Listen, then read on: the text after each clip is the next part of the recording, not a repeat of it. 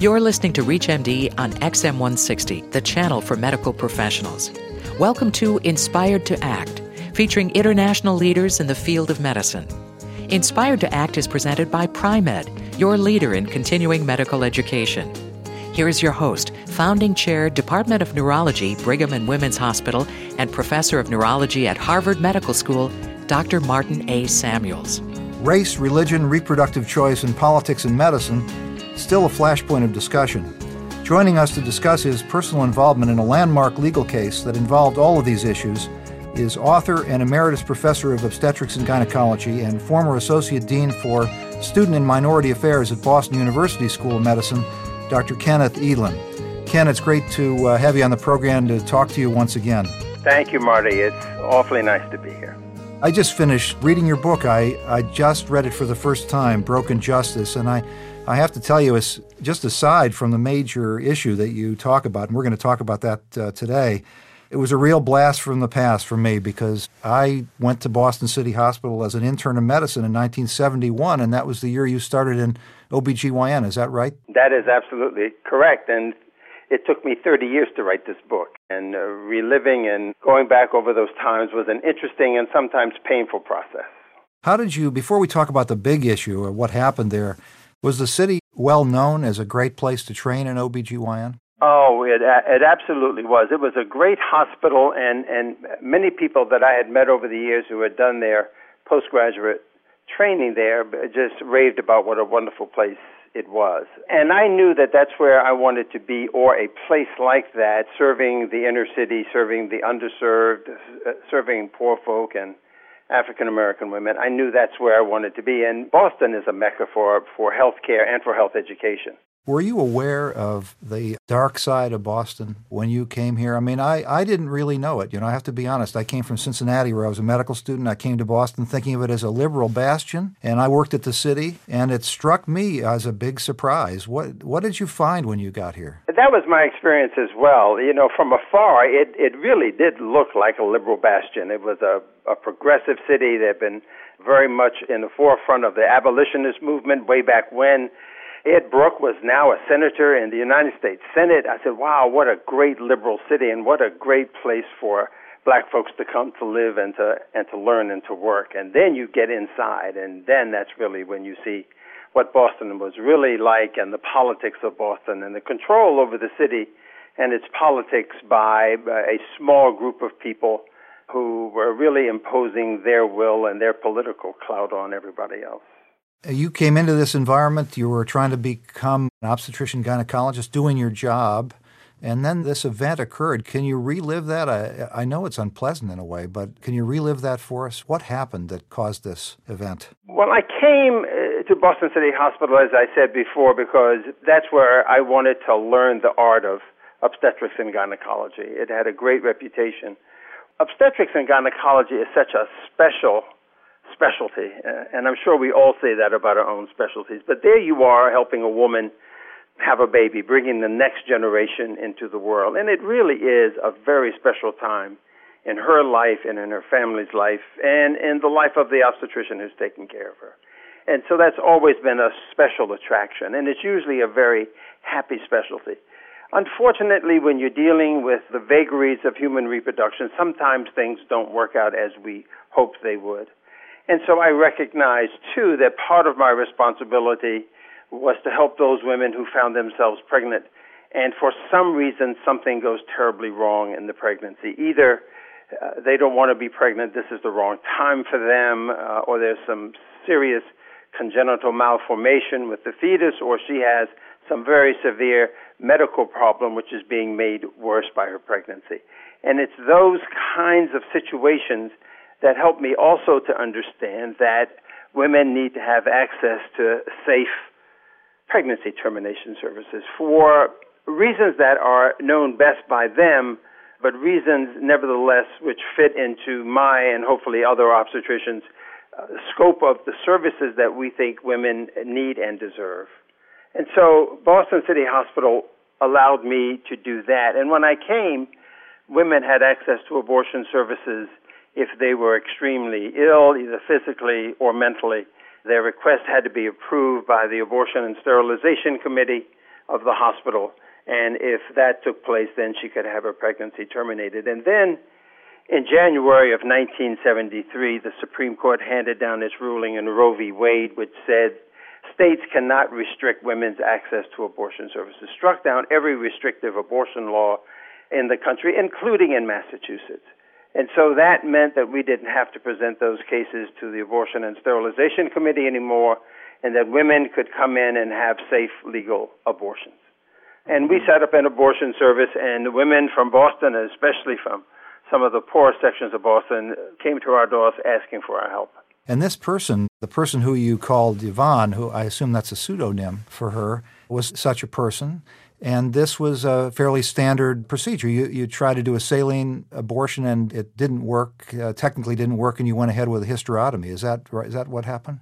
Yes, that is in fact correct. She came in at the end of October of 1973, some 10 months after the Roe v. Wade ruling, and she was about 17 weeks by her last menstrual period, a senior in high school, getting ready to graduate to be the first in her family to go on to college. She and her mother came to our OBGYN clinic requesting an abortion. And she was seen by one of my attending physicians. He called me in, introduced me to them. I examined her. He then asked me to schedule her for a second trimester abortion, which I did and carried out. And as you indicated, it was a failed saline. They were very desperate and pleaded with me not to send her home still pregnant. And so with their full consent, I performed a hysterotomy on her. And the fetus, which was delivered, had no signs of life because of all of the problems that we had with the saline infusion. And for you, it was a fairly straightforward case, and very straightforward, something that I had seen done in the 2 years prior to, my final year, during which time I was the chief resident. And so this was not an unusual case at all. But the issue, of course, arose because the politicians, or the way you told the story in your book, Dapper O'Neill was very much involved with the sort of initiating an investigation of a lot of charts over at the city and turned up this case. So there were political motivations, is that right? Yes, and this whole thing came to light, so to speak, because David Charles, who was the chair of the OBGYN department, along with two researchers from the Harvard service at City, had this research project in which they were trying to determine how much of a particular antibiotic would cross the placenta and get to the fetus if given to a pregnant woman. And that kind of information and that kind of research was very important, especially, for example, trying to treat a woman who may have syphilis and you're trying to treat the fetus and you can't use penicillin because she's allergic to it. So they wanted to see how much erythromycin would cross the placenta. And the study involved women who came to City Hospital seeking elective abortions. They were enrolled in the study with full consent, and the fetal tissue was analyzed for levels of antibiotics. And that was published in the New England Journal of Medicine in June of 1973, and Dapper O'Neill was on the city council then, held full public hearings, and all of the experts who came to testify were those people who had some anti-abortion or right-to-life affiliation within the Commonwealth of Massachusetts. So, Ken, you were accused of manslaughter. I mean, they brought a case against you of killing this fetus, and they constantly referred to it as a baby and so on and so forth. And it was a horrible ordeal for you. As you were going through this ordeal, before the ultimate good outcome from your standpoint, what did it feel like? It was clearly, as you can imagine, a very dark, deeply emotional, fearful time, having been someone who had worked for so long to become a physician, and it was now getting ready to be taken away from me, facing 20 years in jail and the loss of my license to practice medicine. It was a time of really deep despair. What helped me, however, were two things. Number one, my own personal conviction that I had not done anything illegal or immoral, that I was operating well within the law, well within accepted medical procedures, and well within my own conscience. The other thing that helped and sustained me were the hundreds and thousands of letters I received from mainly women, but also men and physicians from all over the country who described for me their own personal experiences in America in the time before Roe. I got letters from women who described the humiliation and the pain and the shame of what they had to go through to find illegal abortion services prior to Roe v. Wade. Those two things helped me to go on and actually got me out of my deep sense of dread and helped me understand that the issue was more than about Ken Edelin. The issue was about access for women to quality reproductive health care services, making sure that those services could be delivered with dignity and in safety for the benefit of our patients, my patients, the women who came to me seeking my help. That has sustained me. That was the reason I went into medicine. That was the reason I went into obstetrics and gynecology, and it certainly is what helped to sustain me during that very, very dark period. I have to say, as an outsider, I was in the medical service, and when this was happening to you, none of us, of course, could say that we went through anything like this. But so many of us felt horribly threatened by the idea that out of the blue, doing your job, that you could suddenly be accused of a criminal act. It turned out to be an extremely important moment in medicine, and you were in the middle of it.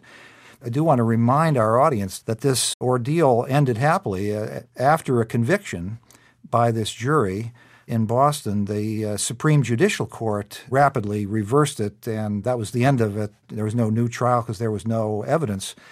And I think the final outcome was a good one, but it was quite a horrible ordeal for you. I wonder if you could say something about the idea of doing something this inspirational and this important. I mean, did you know you were doing it while you were in the middle of it? Or is it only in retrospect that you see this as having been a great contribution, which it obviously was? I was doing my job, Marty. I was doing my job in the best way that I knew how. I was doing the job that I went into medicine to do. I wanted to be a physician since I was a little kid, and I finally had the opportunity to go to medical school and then to become an obstetrician gynecologist. I had seen my mother die from breast cancer, and I knew that I wanted to do something to help women in their lives and their health. I had no intention of testing any law. I had no intention of pushing an envelope. I had no intention of doing anything like that. I was doing what most of us as physicians want to do, is to take care of our patients. If we could be freed from all of the things that distract and detract us from doing what we love about medicine, that very special privilege of coming in contact with patients and entering their lives and helping people get better when they're sick and helping them literally change their lives is a very special privilege and honor that we have as physicians. I want to thank author and emeritus professor of obstetrics and gynecology and former associate dean for student and minority affairs at Boston University School of Medicine, Dr. Kenneth Edelin. Thanks so much for spending time with us this week on Inspired to Act, Ken. Thank you, Marty. Look forward to talking to you again. You have been listening to Inspired to Act on ReachMD XM160, the channel for medical professionals, featuring international leaders in the field of medicine, hosted by Dr. Martin A. Samuels, and presented by Pri-Med, the leader in continuing medical education. At Pri-Med, we believe in you, the practicing healthcare professional, and we support your commitment to your patients.